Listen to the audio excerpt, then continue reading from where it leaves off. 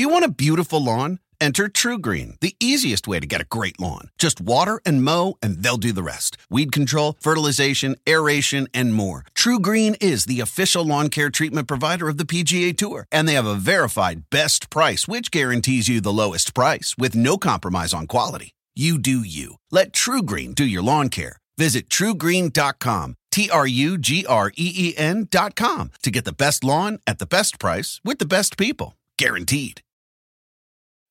When you need mealtime inspiration, it's worth shopping Kroger, where you'll find over 30,000 mouth-watering choices that excite your inner foodie. And no matter what tasty choice you make, you'll enjoy our everyday low prices, plus extra ways to save, like digital coupons worth over $600 each week. You can also save up to $1 off per gallon at the pump with fuel points. More savings and more inspiring flavors make shopping Kroger worth it every time. Kroger, fresh for everyone. Fuel restrictions apply. Hey, it's Nate with a quick word to the wise before we get started here. We taped this podcast on Monday, March 9th. That was before we knew that NASCAR would not be racing for the next 8 weeks. That was before we knew NASCAR would postpone the next 7 races on the schedule.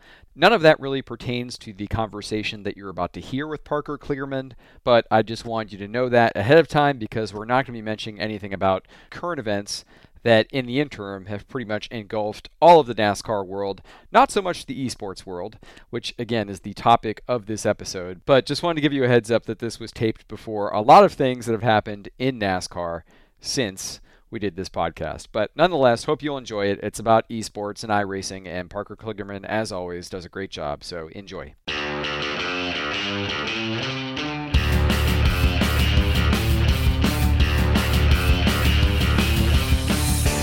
Welcome to the NASCAR and NBC podcast. I'm your host, Nate Ryan.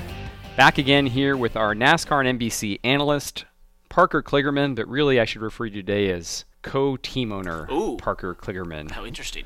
Burton Kligerman Esports, as it says right there right here on your handy logo there. I actually didn't even think about wearing this ahead of time, and then just put it on, and then I realized we were doing this morning. I was like, oh wait, what good timing. I thought this was totally by design. I know, no. I wish I was that This smart. was your savvy sponsor team promotions team right promotion. here. Okay, so as I mentioned, Parker is a co-team owner in the eNASCAR Coca-Cola iRacing Series. Did I get that right? Yeah. Is that okay. Year 2 for Burton Kligerman Esports, and we had Parker on last year as somewhat of an iRacing primer. NASCAR America was broadcasting a few of the iRacing races last year. We did the finale, which was tremendously well received. All of the races were well received on NBCSN. Talked about like what it all means with you before, Parker. This time I wanted to have you on to talk about year 2 for your team, because you guys have not only have you won a race already this year through 2 races as we speak here today. You already had a win from Ashton Crowder in the Fontana race. You've also got some big news with sponsorships and everything happening in year 2. So tell us what's going on for Burton Kligerman Esports. Yeah, so first of all, we'll start with the series. The series brought on Coca-Cola as a title sponsor. Peak antifreeze, and they'd been a part of it for years. And I think the trajectory of the series and things and how long they had been in esports, it opened up an opportunity for someone like Coca-Cola to come in. So that was really cool. It was a big name to put on top of the series. This year we have 20 teams, so the full team roster is filled out this year, whereas last year it was around 16 teams. So there's only 20 teams allowed. We filled it out. And for Burton Kligerman Esports, we actually brought in our first corporate partner of this magnitude, Valvoline, which was incredible. I worked on it for months. The reason they came into it is obviously esports is a big topic these days, that sort of thing. And I had a little bit of a relationship with them beforehand, and this came about, and I'd always been a big fan of Valvoline cars growing up. You know how good they look, the paint schemes and everything. And I said, man, it would be so cool to have those as our cars. And it essentially looks just like the Mark Martin number 6. Well, a little, from the heyday, right? Yeah, well, we did like a little techie V's, flying V's, I call them. Okay. Where all the V's are going up, and that was kind of our spin on it a little bit in the esport realm. So really cool. They've been great work with and just a lot of fun, and they really are seeing the benefits and kind of becoming fans of it as well. And then we went out and won the second race of the season with Ashton Crowder. We led the most laps between both our drivers. Logan Clampett led a ton at the beginning. He unfortunately got involved in a wreck, and then Ashton kind of took the reins and in an incredible duel won the race. And that was just huge. So we're now tied for the points lead, although we get the points lead with Ashton off a tiebreaker of having a win. and in the team championship we're 4th. So it's been a great start for us, really cool for the series, and the viewership this year has been insane across Twitch, YouTube, eNASCAR.com, and Facebook. The first 2 races of the season have averaged somewhere around 180,000 people that tuned in live. That's a lot. And the craziest statistic to me, what people, when we start to break down the numbers, are shocked by is the average time a person views for. So, in the internet, unlike TV, there's a lot of calculation obviously can be done per each viewer, and you often find yourself sort of like across the different stream entities finding that they all rate it differently. But one of the things that really sticks out across all of them is the retention time. And so we've seen average viewers of like 19 minutes per viewer, 20 minutes, 30 minutes. So in the internet world, that is like, that might as well be That's years. like if, I know from working for a website, it's not just website traffic or page views, it's how long are they reading the page. So if they're on watching 20 minutes of an iRace, that's, huge. Is that something you go to Valvoline with and say, hey, this is, and they say they're eye-popping numbers? Yeah. Exactly. So we put a whole report together after each race and sort of to give some sort of numbers to all this because I was actually at a conference in London a couple weeks ago about esports, and this guy who's, I believe he's the CFO of one of the largest esports teams in the world, said 87.6% of all statistics in esports are made up and facts. So when you can put concrete numbers to it, it's a great thing, and we've been able to do that, so it's been really cool. So who said it was fabricated? He worked for Fnatic, which is one of the largest esports teams in the world. It was basically a joke to say it's the Wild West. And I actually think for what we're doing, one of the things I know it says it in our logo, in our team name, I don't even like the word esports anymore, because I kind of think of traditional esports as trying to do something different. We're e-motorsports. We're trying to help a sport that already exists, build a base and gain a new audience and be exposed to people that can never be exposed to it on the competitive level.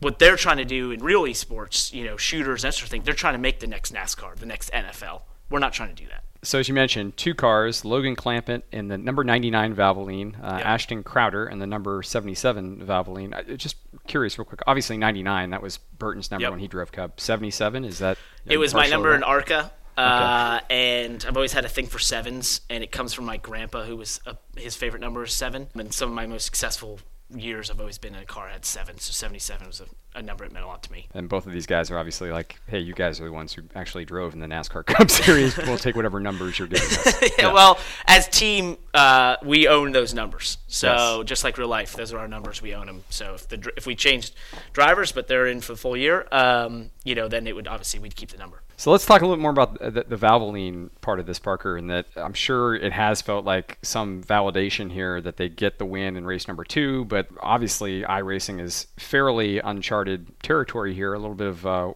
Wild West type, frontier type thing. Were they viewing this kind of as an experiment for them to see if they want to dip their toe in first and then go big later if it works? And how did you go about pitching them and saying, hey, you don't just want to sponsor a real world car, I've got the right virtual stock car for you? Funny story of how I even thought to reach out to them. I have a hat that's an old Valvoline racing hat that a friend of mine gave me from like probably the 90s, and it sits in my office. And I was looking at it, and I was thinking about, this was back in August of last year, maybe September, and I was thinking about, hey, companies that we should reach out to get involved with this, and it was sitting right there, and I thought, hey, I know those guys. I love those guys. Like, they're great people. I talk to them all the time. I'm reaching out to them to see if they're interested. And it just led to a conversation. Eventually, they decide to come on board. And I think they do view it as an experiment, right? They want to be involved in esports. But for so many companies out there, your shooter games are just not something they're interested in putting their brand on. But having something like this that's in the esport realm, yet it's motorsports, it's something that they're traditionally in, they understand. It's a really easy, consumable thing to say, yeah, we'll support that and see how this goes and see what we get out of it. And so our job then is to continually prove that they're getting value out of it. And then secondly, one of the big reasons, and I think we stressed this last year, but the reason we brought teams in, because I think people have a tough time with that concept, is that it's about our job as a team is twofold. We are there to promote and build the series and use our followings and the people that don't know this exists, to tell them it exists, and then 2, to bring in companies like Valvoline who can do the same thing, to basically amplify our message. So, they have a role as well in the ecosystem of saying, hey, we want to continue to amplify that this is happening. This is a thing that young kids are getting involved in. Young people are getting to a competitive level in motorsports, which has never been able to be done. It's such a high barrier of entry to motorsports. So they're helping us amplify that message that this exists. Like you said earlier, to differentiate between e-motorsports versus esports, sounds like that's kind of the Valvoline decision to get involved. It kind of illustrates that they just had more comfort with, we're not going to go sponsor some shoot 'em up game or something. I don't even. Yeah, Fortnite I'm in my 40s, man. I don't know what esports are, aside from what I've seen on cable television and this. I think there's a lot of people in the world that don't know what it is. So I think it's been around for so long. But what's happened in the last, I'd say, 5, 6 years, 7 years maybe, is that it's gotten far more professional, right? That's what's happened. For racing leagues in, sim racing have been around for as long as there's been sim racing. I've been doing them forever, but nothing of this level has truly existed with this much support and people involved and people trying to, amplify the message and expand the following of it. It just hasn't existed in traditional esports. It was very much the same thing. It was very grassroots. It was very much small entities that were doing this and putting on tournaments and that sort of thing, and people came together as they realized it was getting more popular and said, all right, let's make this more professional. And that's where I think esports has seen the big rise in national consciousness. And as you said, there's a rise in eNASCAR as well. You guys have expanded to 20 entries and some big names. You are in your second year with Jeff Burton. Steve Letarte is in his second year with the team. But this year you've got new teams with Denny Hamlin, Kyle Larson, William Byron, all Cup drivers, of course, all now owners in the iRacing series. What do you think it's meant to have those kinds of names be attached to it? Big. And, the owner thing is funny. So what I love about what iRacing did, and Steve Myers did a great job doing this, and it was something I really wanted to be a couple years ago I wrote this thing about basically what the perfect esport series would be, right? And it was built off the back of what this used to be, which was just the highest level driver world championship for iRacing. And I said, at the time, there just wasn't, unfortunately, there wasn't a ton of ways for them to expose more people to it. And bringing in teams, as I said, was brought in to amplify that message, to bring more people to know what's happening. And so when you get people like Denny Hamlin and Kyle Larson and William Byron, that just continually sort of validates that, right? And the other thing that's really interesting to me is I was just doing the numbers. There's 13 owners out of the 20 that don't own a real race car in NASCAR. So and that probably never will. And maybe right? never will. Yeah. And you have, I think it's somewhere around 6 or 7 who don't own a real race car at all, right? Maybe 8.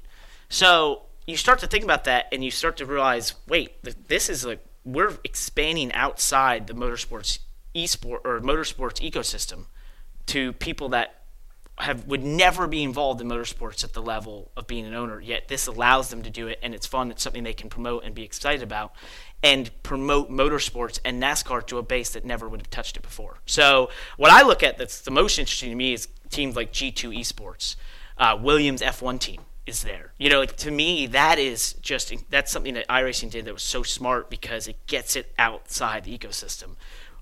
When I was in London, one of the speakers was the head of the F1 Esports League, and that is only F1 teams. I think, one of the things I've always wanted for them is to be like, open that up. Like, I would definitely try to go there, and I would definitely try to do that because right now, those teams, 10 F1 teams, are shouting at the same people that already watch F1 because they follow them. How do you get to that other set of people that don't know this exists and don't know it's a thing without bringing in people that are from outside the ecosystem? So I think it's something really smart that iRacing did, and it's really cool to have Kyle Larson and Denny Hamlin and William Byron, but it's also really cool to have these teams that just have nothing to do with NASCAR and now are involved.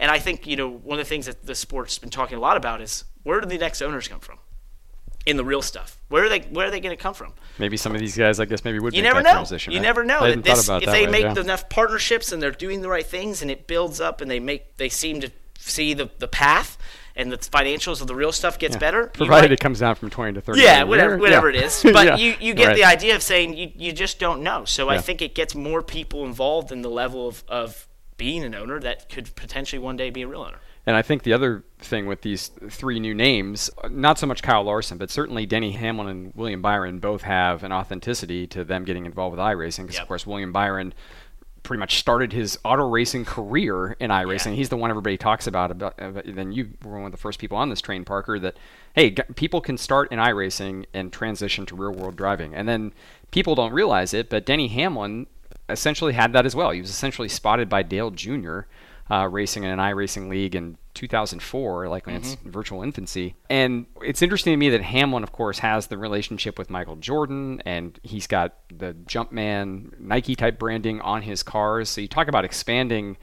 your horizons there. I mean, he got Michael Jordan to design his race cars. He was talking about this on the NASCAR NBC podcast a few weeks ago when we had him on. So that's got to be big, right? Yeah, and I know how involved Michael Jordan is. Because that's right. I forgot about. We might have been involved in some negotiations, and I found out that one of the pitches to a driver they were pitching at was that he could meet Michael Jordan, and I was like, I can't compete with that. So, it's like Jeff and I mean, we're cool, we're really cool, but you haven't won 6 NBA championships. No, not Michael Jordan. So I think that was a tough one, but exactly. So like that is a thing that I just can't get over how cool that is. That.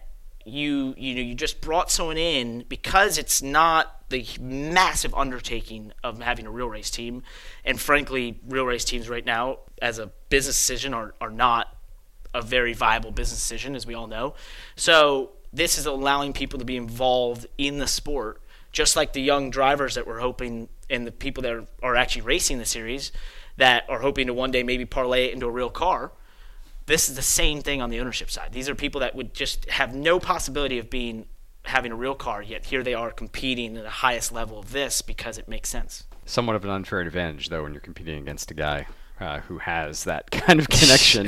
Have there been other examples like this? I mean, I know this is essentially your first experience as a team owner, so you can't really compare it to real world, but that to me sounds like something that in the real world, a Rick Hendrick or Roger Penske might be able to outbid another team owner because they can offer business-to-business stuff that other team owners can't. Yeah. Are you experiencing anything like that as you go after sponsors and get more competitive? I mean, you're, I guess, one of the first ones to actually get a sponsor, but what do you see developing there? I think it's so much in the infancy of it, and a lot of teams have brought in tons of sponsors this year. You've seen Coca-Cola come on board; they sponsored a couple teams. There's a bunch of brands that are in this now that were not there a year ago, and it's because of these people who are behind it so much that they're saying, okay, well, I've got this other portion of my marketing portfolio that involves this esport thing. So I think that all works. I think it's so much in its infancy that we're not negotiating and stealing sponsors from each other, and I don't think there's a need to do that. I think everyone understands that for the best interest of the sport, we're all there trying to just simply build this up and to simply expose more people that it exists, so that hopefully more people pay attention. It validates it, and eventually, what I always talk about is phase one of sim racing and esports was for the computer technology and the technology needed to actually drive to get to a level that it was cheap enough that the average consumer could do it. iRacing achieved that. All the manufacturers of the sim racing equipment achieve that, to where now for a couple $100 you can get into this. Phase two was to basically start to try and break that barrier of entry, which is creating a top series where these drivers can actually make money doing it and consider it actually a job and be professional about it.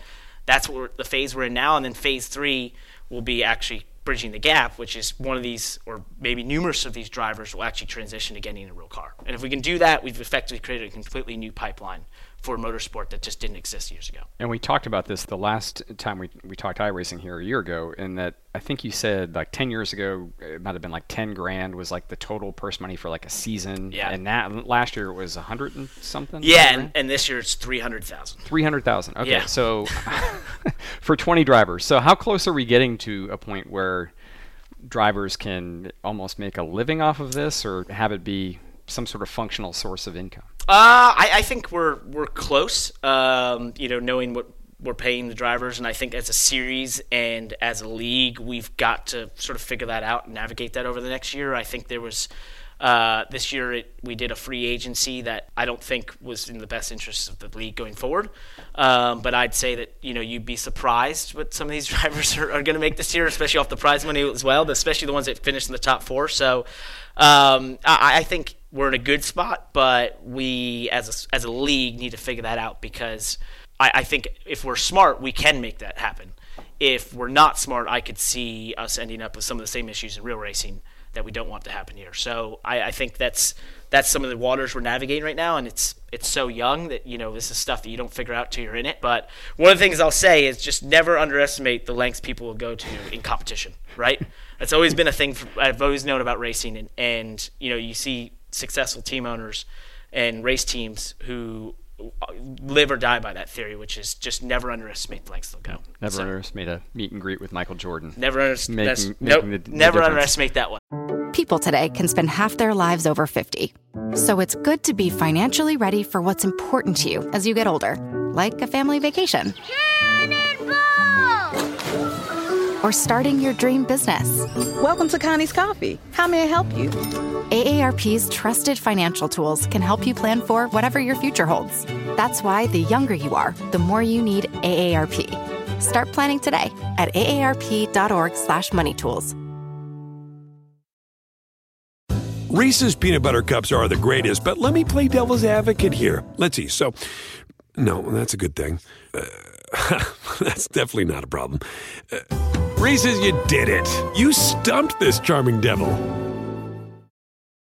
Do you want a beautiful lawn? Enter TruGreen, the easiest way to get a great lawn. Just water and mow, and they'll do the rest. Weed control, fertilization, aeration, and more. TruGreen is the official lawn care treatment provider of the PGA Tour, and they have a verified best price, which guarantees you the lowest price with no compromise on quality. You do you. Let TruGreen do your lawn care. Visit TruGreen.com, TruGreen.com, to get the best lawn at the best price with the best people. Guaranteed.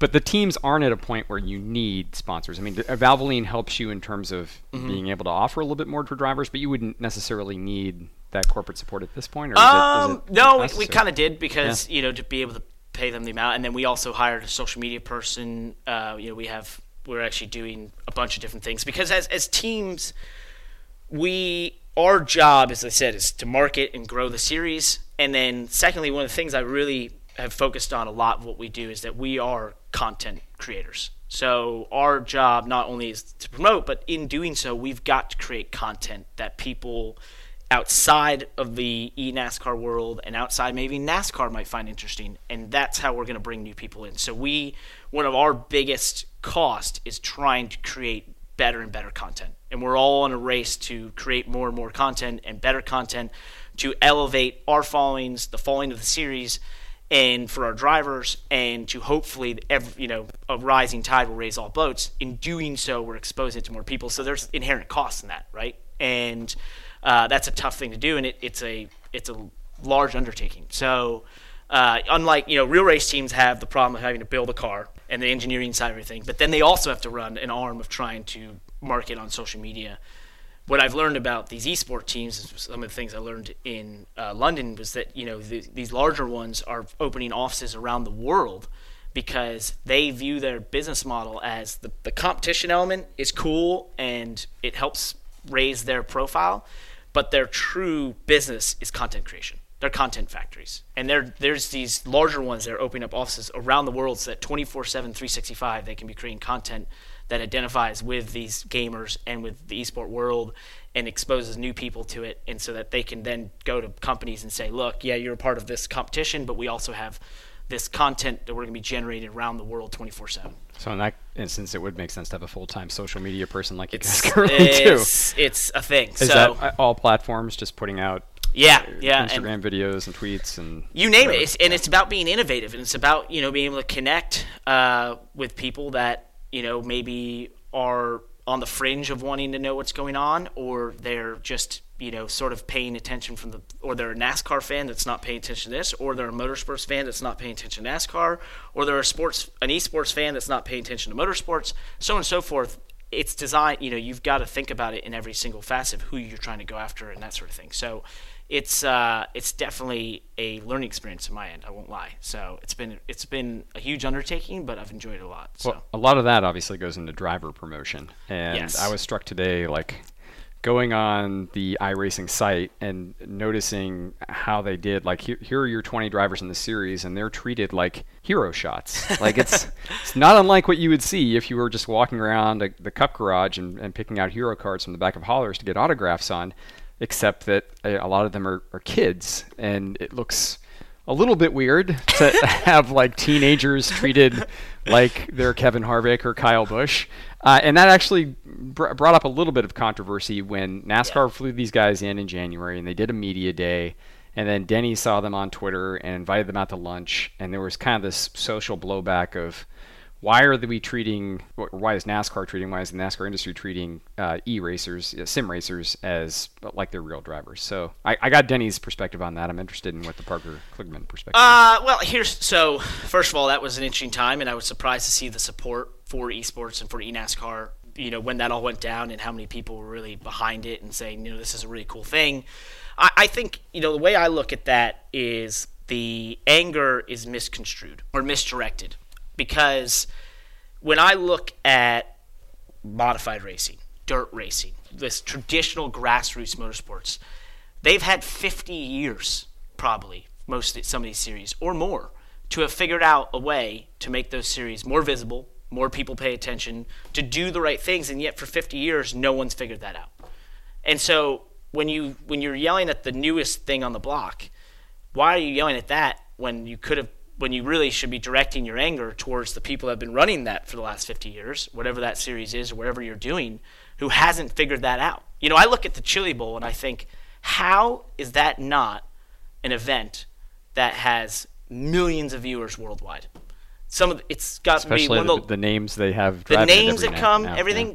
But I sit there and I go, that is an event that should just be a premier, world-class valued event and spectator situation, and yet you have to go and find a stream or some channel, and it's like, that's the old way. So when you look at what eNASCAR is doing, it's gone off a totally different model of saying, we're just going to bring it to you guys for as cheap as possible. But that's the idea behind this, because it's trying to break a barrier for people who can never participate in the sport because the barrier for entry was so high.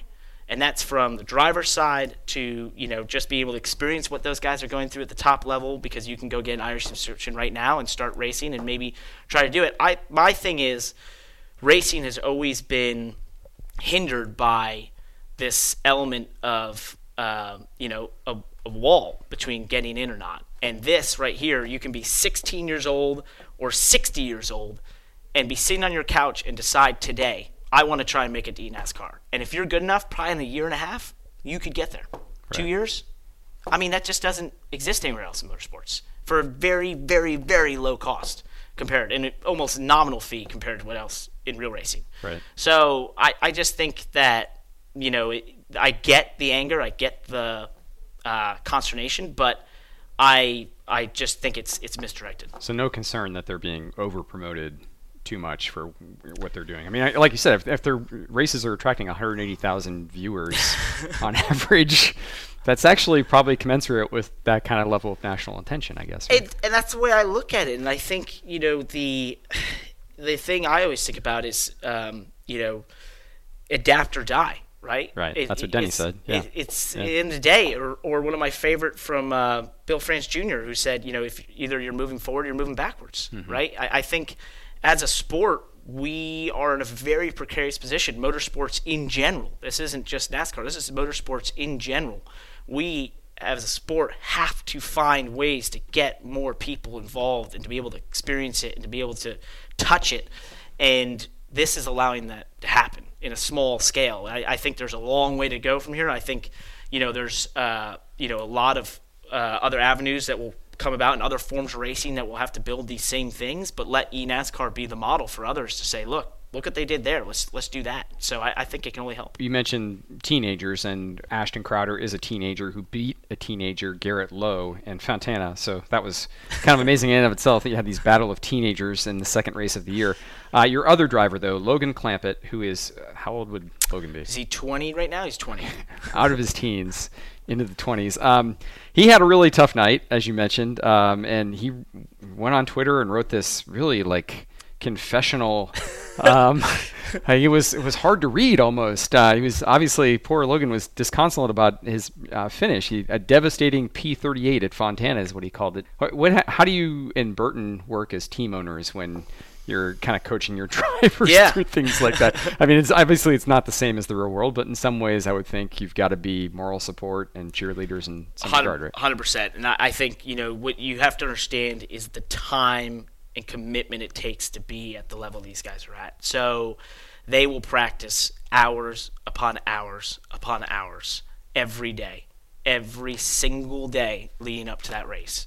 And when you add it up, they are treating this as a full-time job, if not more, right? So when it doesn't go right, it's just like real racing. When they're talking about building a car and you spend all this time doing everything and it doesn't go right, you're devastated. That's the same thing here. It's the same experience. At least you're not wrenching it, but you are spending tons of time and commitment to try and be the best. And that's only getting harder as the stakes have risen in the series. It's becoming harder and harder to compete at the highest level. So I get the frustration. As an owner, the best I can do is reach out and say, hey, I've been through this. I've been where you're at, and compare it to real life and try to give them some semblance of reassurance, that, hey, this is what's going well. This is what you can take from it. This is how you put it behind you. These are the mental tricks to use. That's the things I've gone through in my own career. And I think that's it's part of our job there is to help them, in that sense, become better drivers. So I spent a lot of time with Logan, Ashton, sim racing together and just doing that sort of thing and talking about my experiences in the real world and how they can learn from that. But at the end of the day, they're also young, right? And I don't know if what I've learned is that I wonder what I was like at their age, because sometimes I think they're far more intelligent than I was, and I was like, man, I must have been a real idiot. So these guys, they're far above me. So I'm always very impressed by the maturity level of them and throughout the series. I mean, there's, of the 40 drivers, it's an incredible group of talented individuals that dedicate tons of time and effort into this.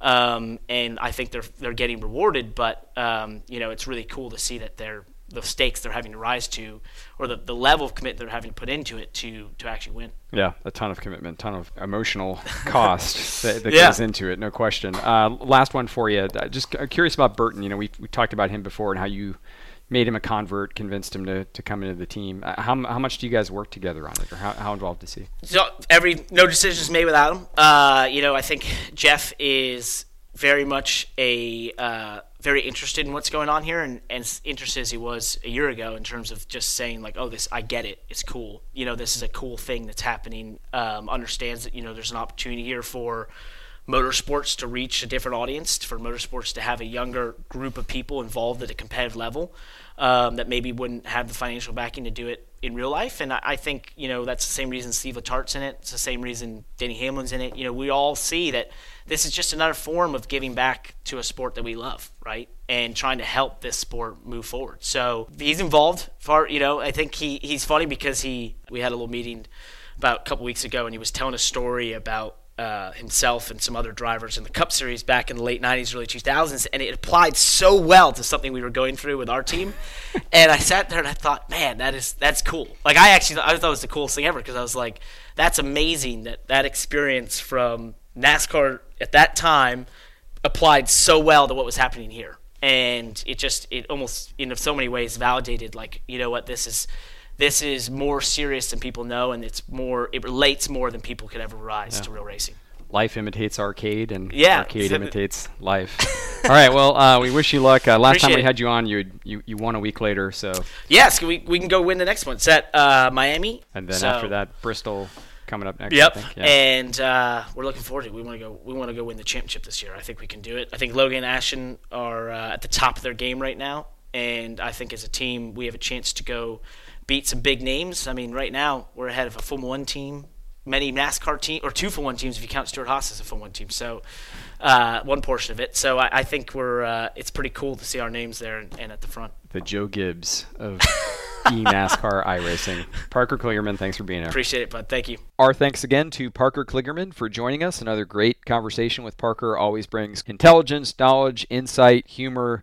Parker's got it all, and we're glad he could be a guest here on the NASCAR and NBC podcast. And you heard him mention that the next race in the iRacing Coca-Cola Series is Tuesday, March 17th, which is the day that this episode is coming out. So if you're hearing this after it was just downloaded to whatever your device you're hearing it on, you should be able to go and check out tonight, Tuesday night, the iRacing Coca-Cola Series, race number 3 of the 2020 season. Unfortunately, I know a lot of us are cooped up right now, so there's not probably a lot of other things maybe on your plate on a Tuesday night at home. So if you want to check out the iRacing Coca-Cola Series that we just spent roughly 30 minutes talking about, you can go and check that out. If you go to iRacing.com, you'll be able to find links on how to watch those races live, and you'll also be able to find news, the driver headshots, hero shots that I was talking about. You can see those on there. You can see the standings. You can see everything that we were just talking about at iRacing.com. So definitely recommend checking that out. In lieu, unfortunately, of having a lot of real-world NASCAR to follow right now,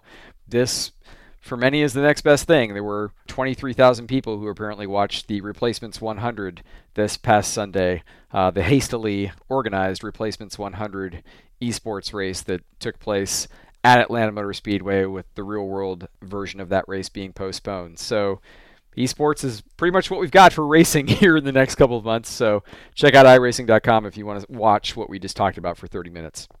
The NASCAR and NBC podcast is available on Apple Podcasts, Stitcher, Google Play, Spotify. Please leave a rating and review that helps spread the word. And as always, if you have any feedback, you can send it to me on Twitter. @NateRyan is my handle. Thanks again for listening to the NASCAR and NBC podcast.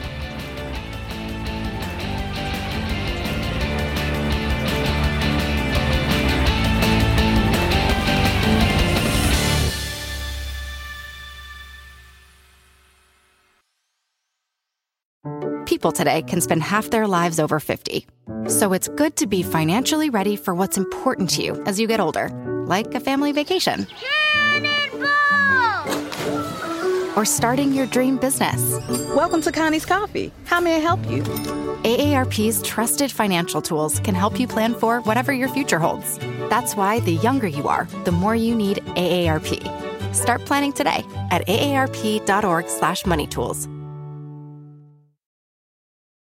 Reese's peanut butter cups are the greatest, but let me play devil's advocate here. Let's see. So, no, that's a good thing. That's definitely not a problem. Reese's, you did it. You stumped this charming devil.